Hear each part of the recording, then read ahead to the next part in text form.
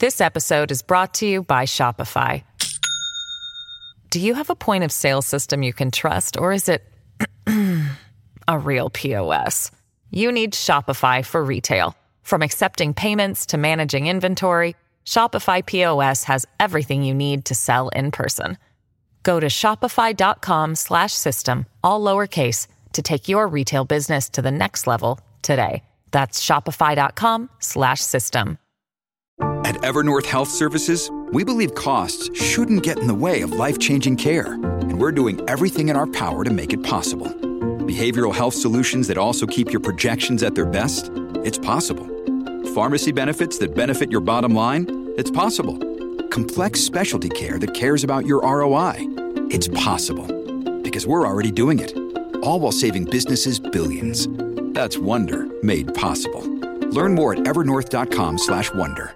Hello, everybody. This is Marshall Poe. I'm the editor of the New Books Network. NBN listeners like to read books and buy them. So we thought we'd tell you that right now, our friends at Princeton University Press are having a remarkable site-wide sale. You can get 50% off books, including ebooks and audiobooks, with the code 50, F-I-F-T-Y, at checkout until May 31. You can save some real money on Princeton University Press books. I encourage you to go there and check it out. Welcome to the New Books Network. Hello, everybody, and welcome to New Books in Economics, a podcast channel from the New Books Network. I'm Peter Lawrenson, a professor of economics at the University of San Francisco. My guest today is Isabella Weber, a professor of economics at the University of Massachusetts Amherst, who works on China, global trade, and the history of economic thought. Today, we'll be talking about her book, How China Escaped Shock Therapy, The Market Reform Debate. Just published last year as part of the Routledge Studies on the Chinese Economy, her book has already won the 2021 Joan Robinson Prize and the International Studies Association Best Interdisciplinary Book Award, and was recommended as one of the best books of 2021 by Martin Wolf in the Financial Times, Adam Tooze in Foreign Policy, and others. Her book looks at the intellectual debates around market reform in China from the Chinese perspective. And she focuses in particular on the key turning point of the early post-Mao reform period of the 1980s. She looks at what discussions were they having, what ideas were on the table, and why did some win out and not others. In particular, as the title suggests, why did China not pursue a shock therapy approach like much of Eastern Europe did a few years later? Isabella, welcome to the podcast. I'm so glad we got this chance to talk about your book. Thanks so much for having me, Peter. This is exciting. Yeah, it's a really interesting book, and I'm really looking forward to learning from you more about it and sharing it with people. So why don't we start with just what is shock therapy? And since I think it's evident from the title when you talk about escaping shock therapy, it's very clear that you're not a fan of it. So maybe first we could do sort of the cognitive empathy thing where you try to explain the logic of shock therapy in the way that its proponents would. Like why do many people think it's a good idea? Why is it supposed to be? What is it, and what's the logic of the approach? Yeah, sure. So at its core, shock therapy is a policy package that is, broadly speaking, composed of four elements. The first one is price liberalization. The second one is macroeconomic austerity.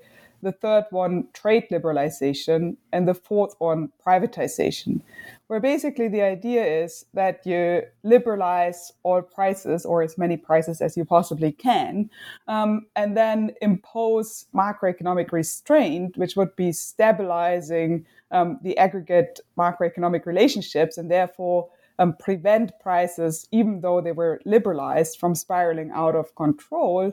And then you liberalize trade in order to integrate your economy into the global market. And finally, privatization is meant to transform state-owned enterprises and collective enterprises into private firms that would then be reacting to this set of price signals that has been created through price liberalization, and that is meant to be stable or rational thanks to the macroeconomic measures that are part of the package.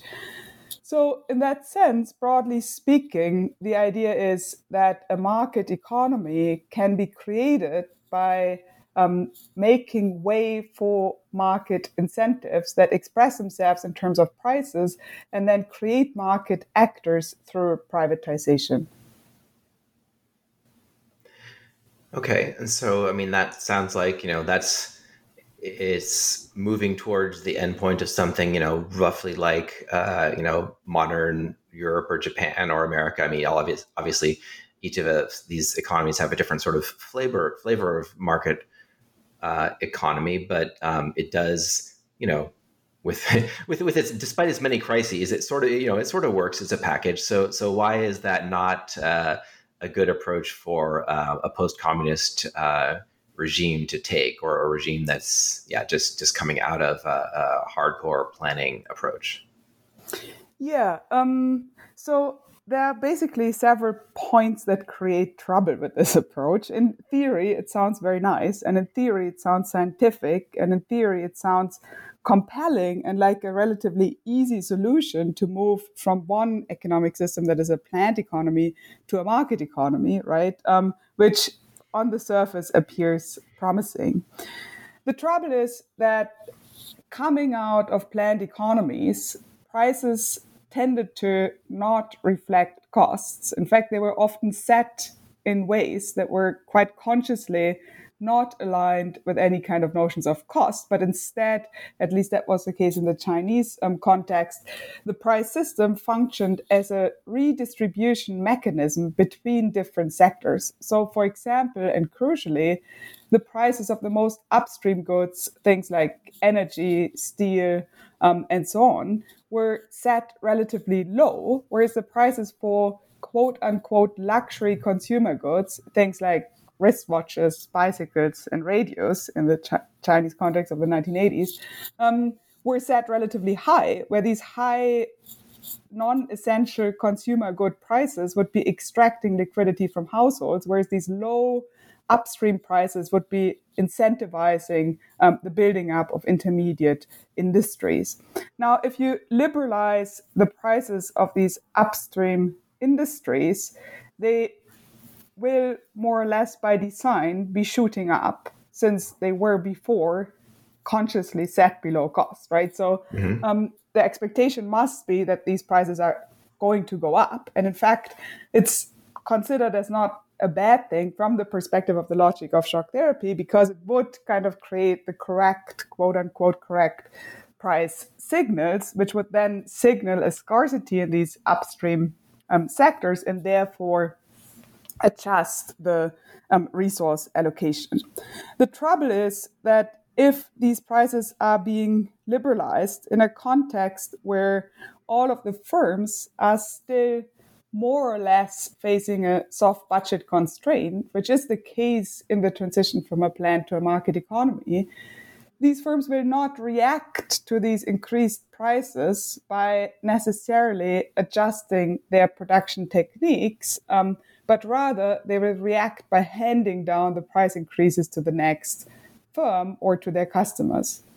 Now, if all of this is happening in a setting where the workers are also still part of more or less socialist production units, then eventually they will be asking for higher wages, which will create a price wage spiral. But even if you don't have a price wage spiral, you have very strong cost push inflation dynamics that originate from the shooting up of these most upstream prices, which can then risk hyperinflation, where very strong inflationary tendencies or even hyperinflation can create such an economic turmoil that the whole transition then actually becomes much more chaotic and less managed and less successful ultimately than if a degree of price stability is maintained. So this is one of the key arguments from the perspective of price stability, why the overnight liberalization of prices,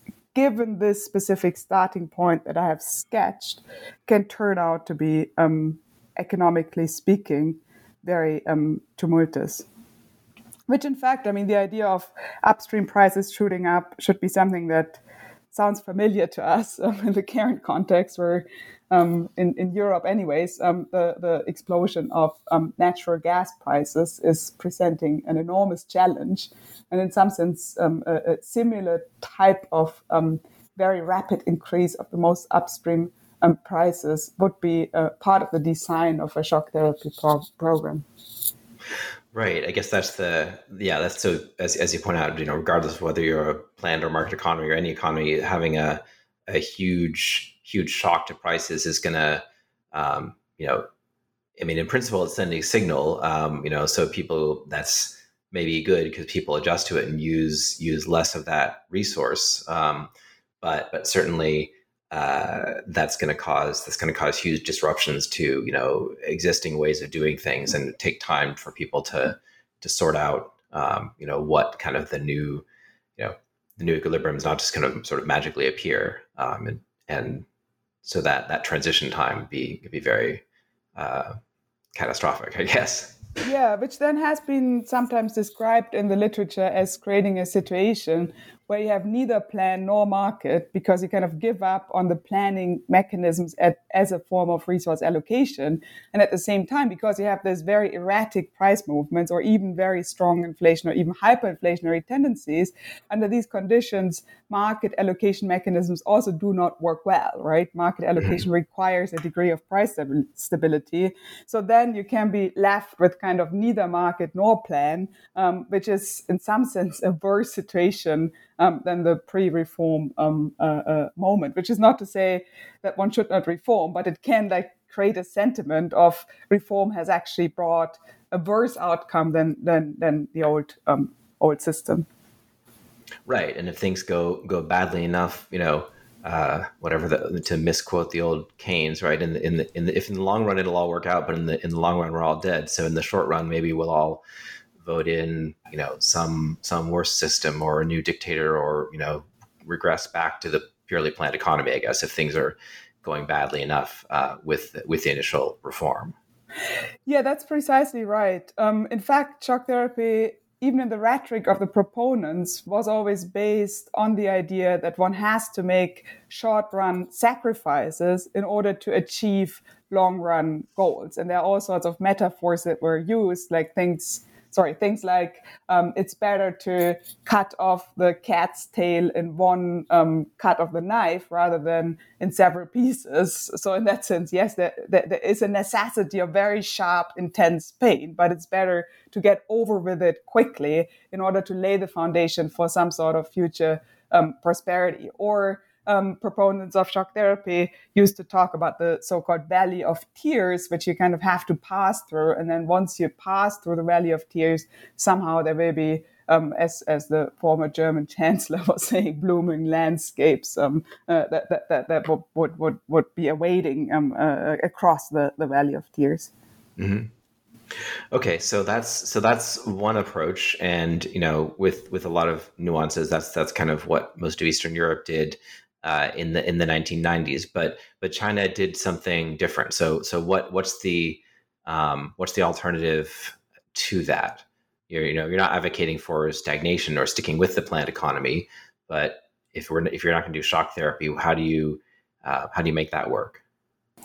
Yeah, just to be sure, my book is not advocating for how China should be reforming, but is trying to understand how Chinese economists and officials and so on in the 1980s were thinking about reform and debating reform and considering different kinds of reform approaches. And the broad package that later on came to be known around the world as shock therapy was considered in regard to the Big Bang and price liberalization, which is part of the same kind of logic of how to go about market creation, starting from some sort of a socialist planned economy. And of course, there are nuances between the Maoist economy and the Soviet economy and the Polish economy and so on. So that just as an aside. Maybe we should pause here just to make clear to listeners what you're doing with the book, right? Because other people have sort of written about this period and argued about what what worked about it or what didn't work or what should have been done or shouldn't have been done. So tell us why you felt the need to write a new book, and like what's the distinctive approach that you've taken. Yeah. So there is basically this puzzle of China having increased its economic output as quickly as it did. So from that perspective of GDP growth, and I'm not saying this as a moral judgment or political judgment, but from the pure economic lens of GDP growth, China has been incredibly successful. It has been in particular incredibly successful if we compare China's growth record with other transition economies. Not necessarily all of them, but at least the average or the most obvious point of comparison, which is Russia. China has had an enormous success in terms of GDP growth. So if this is the case, then this begs the question, what is the economics of China's reforms, right? Like, what is the kind of economic thinking, the kind of economic research that underpins this quote-unquote growth miracle, which has often been described as being unprecedented in terms of scale and pace and so on. And there had been relatively little research on the question of how economists and reformers in China in this critical first decade went about redesigning their economic system. I'm not saying there had been no research. There have been, of course, important contributions. In particular, of course, Julian Gewürz's path-breaking book, Unlikely Partners. So what I'm doing in this book is I have interviewed a whole range of people who were involved in these debates in the 1980s, and I'm trying to drill into what are the arguments from an economics perspective that these actors have presented and what was at stake in the debate over how to create markets starting from a command or planned economy, or however you want to precisely call the Maoist economy that was inherited by the reformers. So in that sense, it's really a close reading and a piece of history of economics that tries to understand how China's economists have struggled with this path-breaking question, which then set China on the specific path of reform that it has pursued. Right. So not so much, or at least not exclusively, like what did they do and how did it work out, or even our own as outsiders or in retrospect opinions about why it worked out as it did, but really trying to understand the perspective of the people at the time and how the debates played out among them. Exactly. So I think we can think of the 1980s as really a crossroads in China's history. And since the path of China has changed so much and China became so important for the world economy, it's also a crossroads for the world economy. So I'm trying to understand, how did people at the time try to go about reforming the Chinese economy and creating a new kind of economic system. Okay. So why don't you walk us through like what were the big debates and points of view? Shock therapy, I assume that was a term, invented in English sometime later. So like what did they think the options were, and how did they see the sort of trade-offs of them? And then, what kind of evidence or experiences did they draw from to assess which they should pursue? Yeah. So very broadly speaking, the idea of pursuing one big package of reforms was competing with an approach that was more grounded in what I'm calling experimentalist gradualism.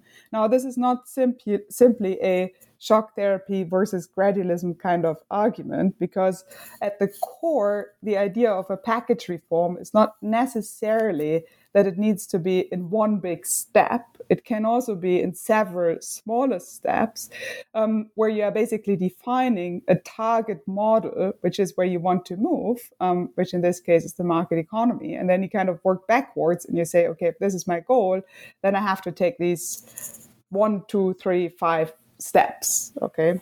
So this is one logic of reform that is at a very abstract level underpinning also the logic of shock therapy. The alternative logic of thinking about reform is to have a broad vision of a new kind of economic system in which the market would play a much more fundamental role. But instead of defining the steps that you are taking backwards from starting from the target model, which has been defined based on some mathematical or theoretical approach, but instead you start from the here and now and you ask yourself, what steps can be taken from where we are in order to unleash market forces, which should be unleashed in a way in order to increase economic productivity and to increase economic development, really. So this then is what I'm calling in the book kind of making the path while walking, to put this abstractly. So the new reform approach is basically emerging from these local experiments, which then often has led people to think, okay, economic theory, economic research didn't play a role. But I'm arguing that in fact, economists and economic researchers did play an important role in going around and trying to understand how these experiments are playing out and what one can learn from these experiments, and then systematizing them into national policy. Now, the core question that I'm focusing on, beyond this kind of abstract opposition of two very broad alternative ways of thinking about reform, is the question of price reform.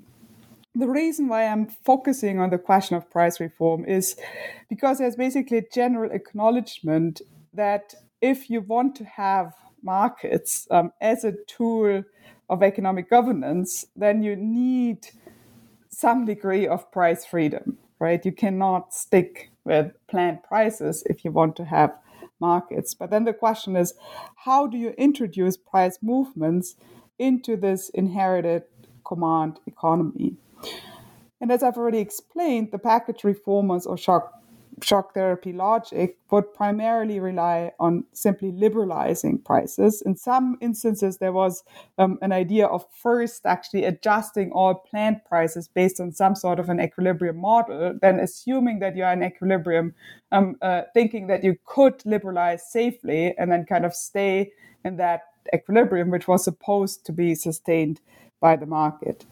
The alternative approach is what has come to be known the dual track price system, which has in many ways emerged from the agricultural reforms, where the idea is that you maintain the institutions and mechanisms of the plan and quota price system in the first instance, and then basically production beyond the plan, beyond the assigned quotas, would be happening at market prices for the market. This system in the countryside, under the name of the household responsibility system, which of course also involved a change in the responsibility of production, emerged more or less spontaneously through bottom-up initiatives, but was then being surveyed by groups of really young reform intellectuals, in particular the agricultural reform group, that went around and tried to understand how these experiments were playing out and help to translate this into national policy. So this is an important example for the kind of logic that I'm proposing. Later on, the dual track price system was then also transferred from the agricultural sphere into the urban industrial sphere, where in the urban economy, the key question was not really what to do with downstream inessential small producers, but the key question was how to go about reforming the price system of the core, the most upstream, the backbone of the industrial economy. So when you talk about these different organizations, in the United States, people can form a think tank or, just form a club, like maybe, some junior professor somewhere might form an organization and start discussing some ideas and give it a name. But I'm curious, in China, especially in that period, things were much more institutionalized. So like when you say this like nongfazu, like who were they? What were they like? Who was they paying their rent and their salaries, and then how did the organization work? Yeah, so initially this was really predominantly university students who were literally meeting in parks and empty university auditoriums on weekends and so on. So they were initially really very self-organized, of course, with some key leaders such as Chen Yizi. However, they then pretty quickly gained the backing from several key older generation political leaders such as Deng Liqun and Du Rongsheng, who supported them and basically provided funding to their activities and helped them to kind of have some sort of an attachment to the Chinese Academy of Social Sciences, which was incredibly new at the time to have such a situation where basically a student run or like kind of volunteer run organization would get the backing from such senior leadership and then actually become an important source of research in the process of the agricultural reforms, which at the time were, of course, the most important kind of reforms that were being undertaken. As some of my interviews were pointing out, some of them were not even party members at the time when they were interacting and discussing key economic reform questions with some very senior kind of officials or even government leaders, which today is pretty much unthinkable. And I think this is actually, in that sense, also interesting beyond these questions of what kind of economic ideas were being discussed and so on. Since it kind of illustrates the enormous openness of debate that was available in the 1980s, as there was this genuine openness of where things were going to go, and also as kind of the bureaucratic hierarchies were just being re-established, recreated, coming out of the late Maoist period. And so the research that they did, so for if there are actual trained economists listening to this podcast, we think of research as either sit in a room and write a theoretical model, or go out there and gather data on something, and then lots of econometrics around that to sort of do it precisely. Like, what were they using mathematical models, or were they just sort of like having more like what we'd think of as more of a policy discussion, or were they, what kind of evidence were they gathering to support their different points of view?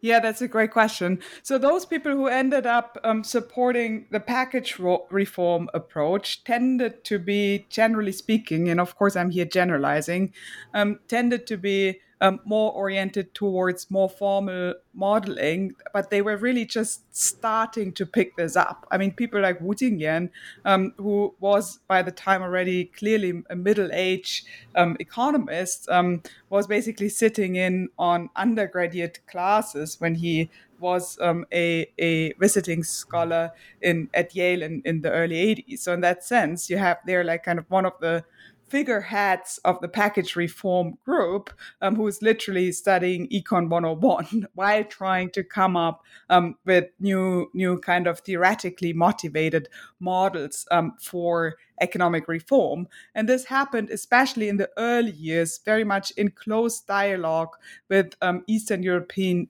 emigre economists who were brought to China, not least by the World Bank, since the World Bank recognized that they were top-notch neoclassical economists, but also knew the language of socialism. So out of this tapestry came these kind of blueprint package reform type of ideas.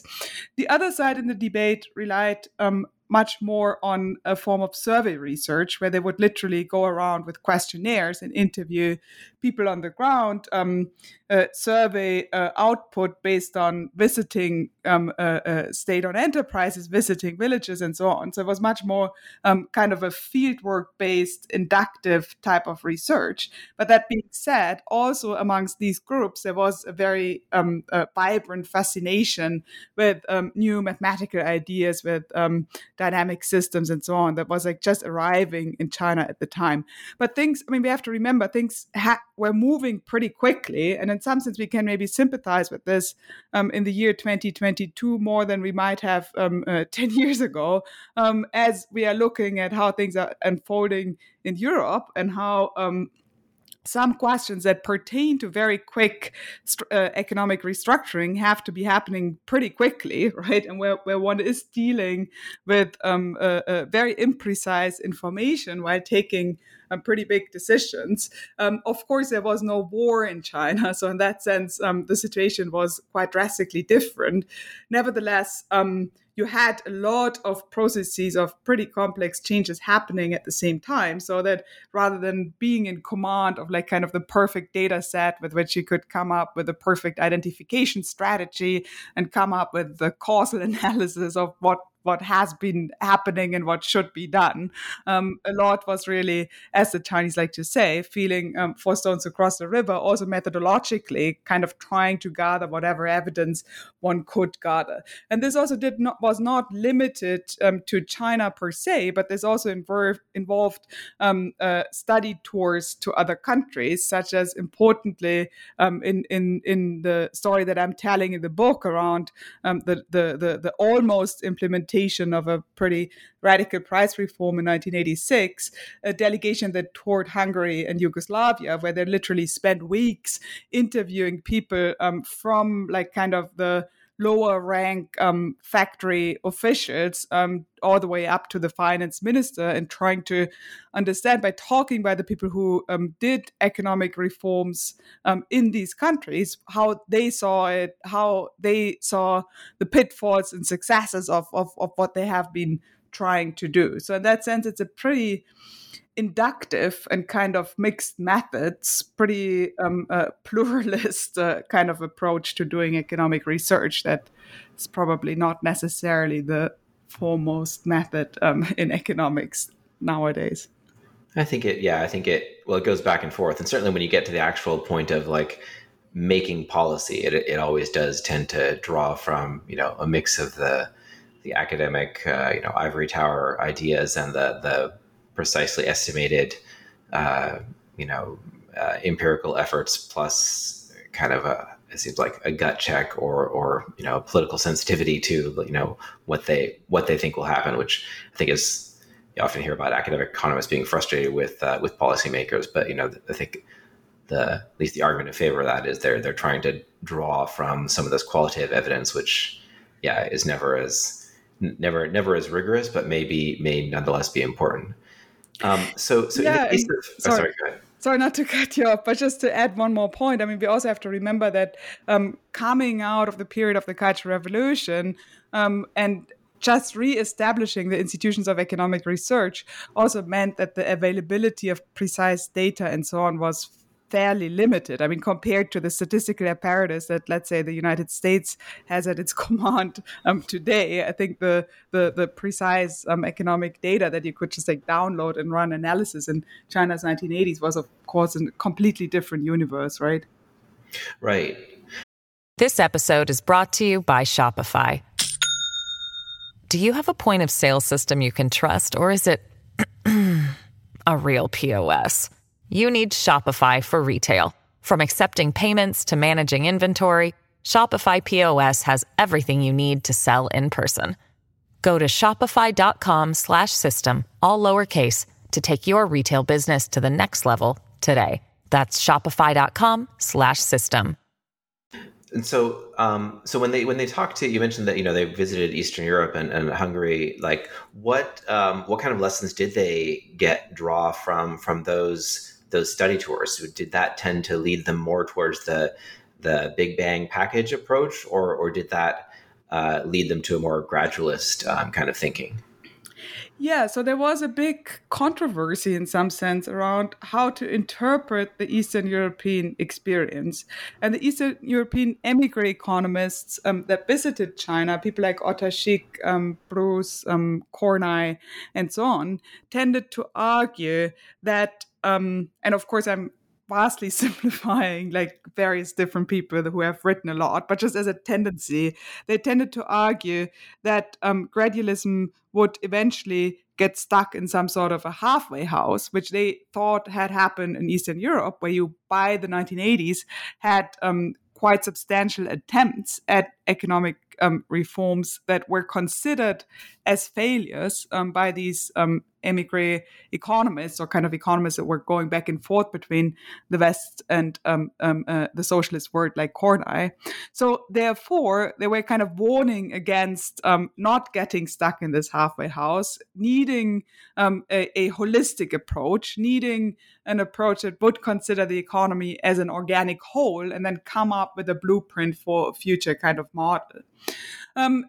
In contrast, those who then, and I'm really mainly referring here to researchers from the Economic System Reform Institute, but there was also a whole range of other people involved, people such as Gao Shangquan and so on.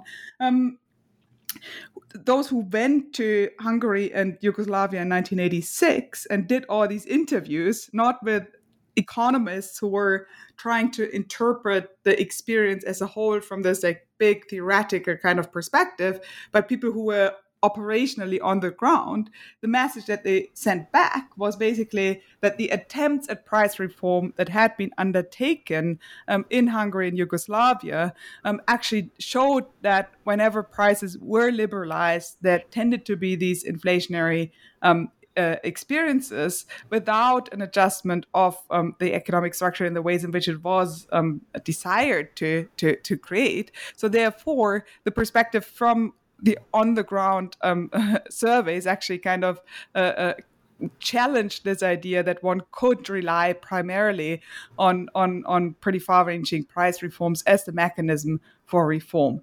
Interestingly, János Kornai himself, who was then also, who visited China in 85, but then was also interviewed in 86 by this Chinese delegation, himself ended up providing one of the key arguments against the prospects for success of overnight price liberalization, which was the argument that I have already invoked earlier, and namely the idea that as long as there are soft budget constraints, there was a very real risk of cost push inflation. Right, that does seem like to be a key point of this. Like, if there really is a fixed money supply and I don't know, maybe it's sort of just rescuing the hypothesis. Like, if austerity were real, then the cost push price problem wouldn't be there. But I guess certainly the practical political or institutional challenge in China was that they weren't in a position they weren't really doing no one was ever going to do the whole Big Bang together, right? They were going to have they couldn't just there's so many businesses they had to keep going, right? And people who had to stay employed for the sake of political stability. And with all that, then that meant that the money supply was kind of going to tend to expand. Yeah, and there was also a lot of endogenous money creation happening, where if firms had been, what used to be socialist production units had been basically in these productive relationships for decades, and they always delivered their output to this other firm, and then this firm couldn't pay, then they would just give them credit and still keep producing that stuff and delivering it, right? So then you kind of had an endogenous money creation, which often was pretty informal, or which could take pretty informal forms of one firm guaranteeing another firm credit, and thereby kind of keeping production running and accommodating these increasing prices rather than adjusting the production methods.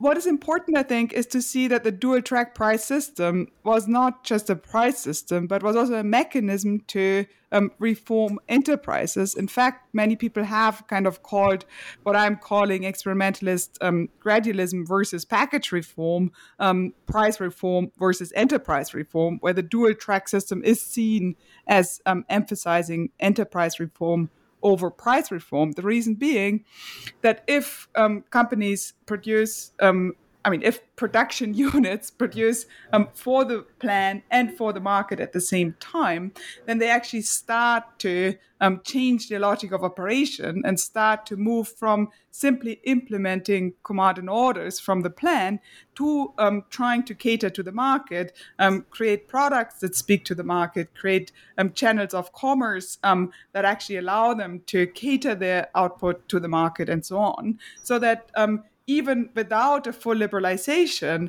under the dual track system, the whole idea of growing into the market also meant the creation of market-oriented firms, which then later on kind of meant that the players that would react to price signals had kind of acquired the habits and institutions and knowledge and so on that they needed to actually do just that.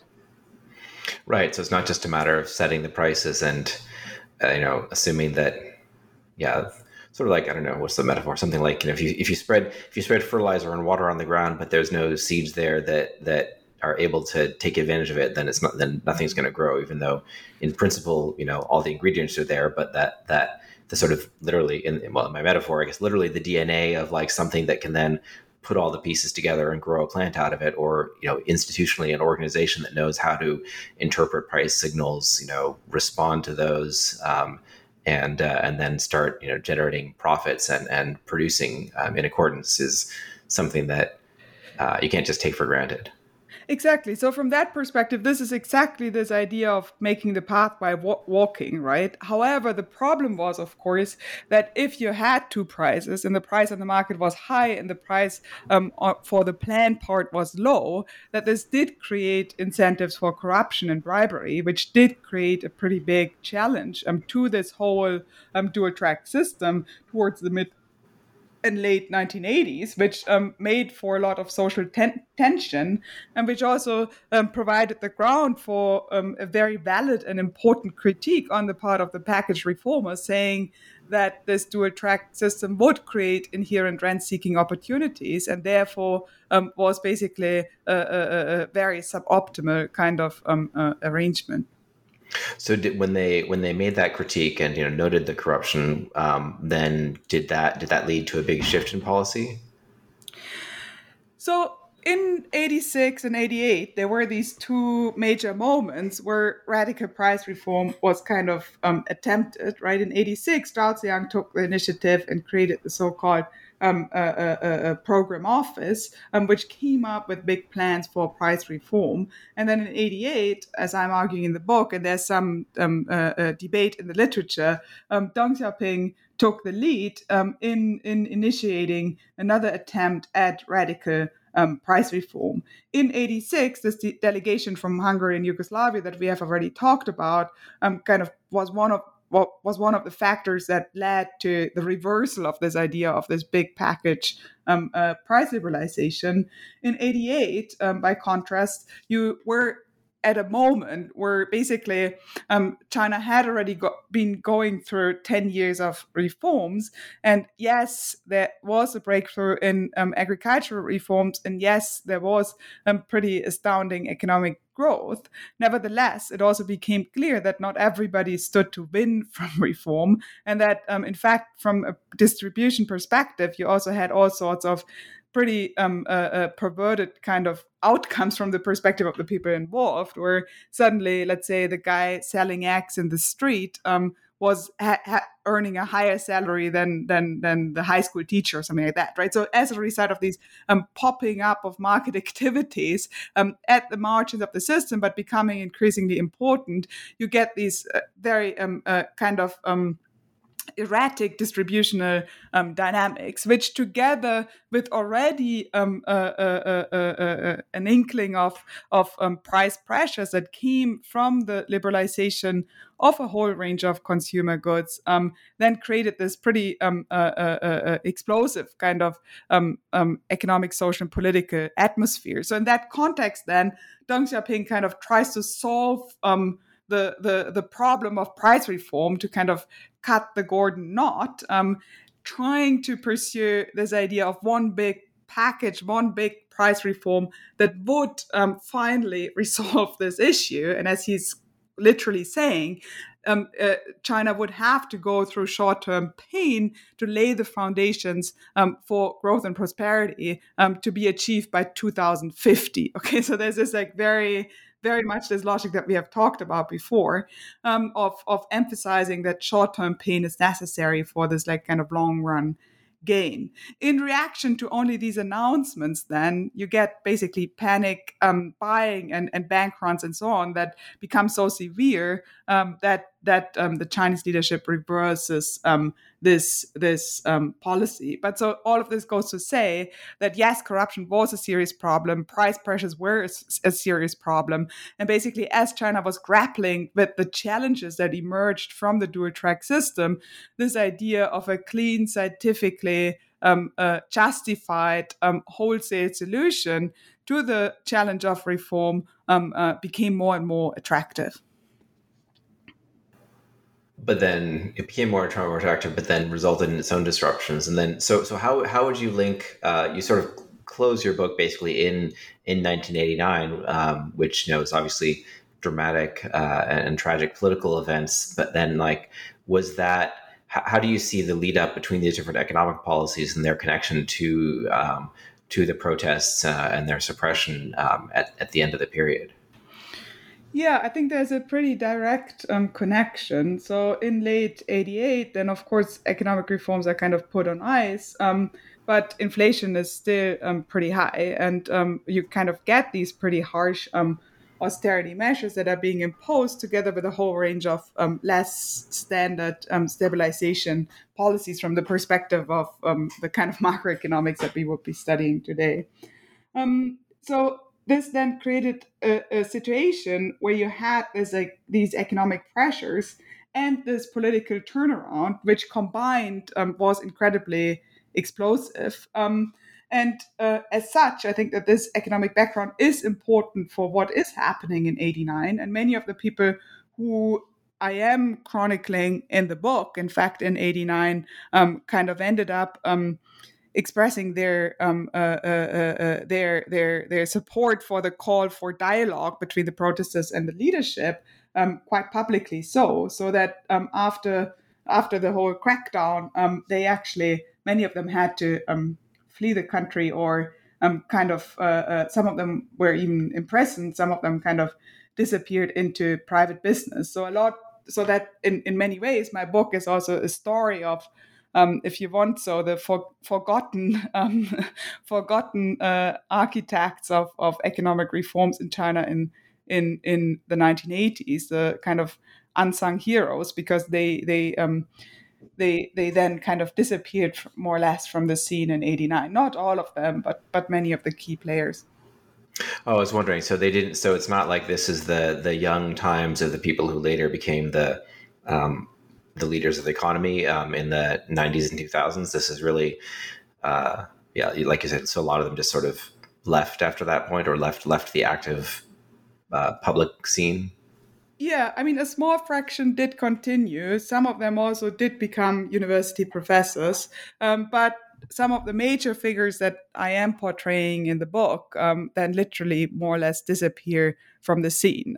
Some of them in the interviews, some of the people were saying we were actually thinking like this were the kind of people that would become China's top leadership one day, but after 89, this prospect was gone. The irony is that even though these people, these specific, the whole range of these specific people no longer had the kind of influence and importance that they had in the 80s. Nonetheless, the dual track system kind of by that time had taken on a life of its own. And of course, after the Southern tour, there was a major reform breakthrough that also involved a round of relatively intense price liberalization. But you never had this kind of wholesale Big Bang. Even in the late 90s, the kind of most neoliberal period in China's reforms, and where you had, of course, if you want, so shock therapy from the perspective of the laid-off workers, right? I mean, I'm not saying this was not socially harsh or anything like that, but you did not have shock therapy in the specific economic sense in which I have described it. And even the main slogan that describes the major privatization initiatives that then happened in the late 90s is, of course, grasping the big and letting go of the small, which is this whole idea of maintaining control of over the most essential, most strategic parts of the economy, and leaving the small, the not so essential, the more peripheral aspects of the economy to the market, which has resulted in very major privatizations, very major marketization, and so on. But following this dual logic of maintaining control over the essential. Right. Okay. Well, I think we're just about out of time. So I think we'll wrap up here. But I really appreciate you taking the time to talk, and encourage everyone listening to get a copy of the book. So it's Isabella M. Weber, How China Escaped Shock Therapy, and it's from Routledge Studies in the Chinese Economy. Just came out last year. Again, based on really exciting, in-depth research, both in the archives and with the oral history of people involved in these debates at that time. And I think, as you've implied, this really does get at kind of a perennial debate in economics and in policy generally between, the sort of ideal worlds that we imagine in our heads, and then kind of how the challenges, in practice of the different pathways of getting there, and how rapidly you pace them. So thank you again, and I hope to see you in person someday soon. Thanks so much for having me. I hope so too. That would be wonderful.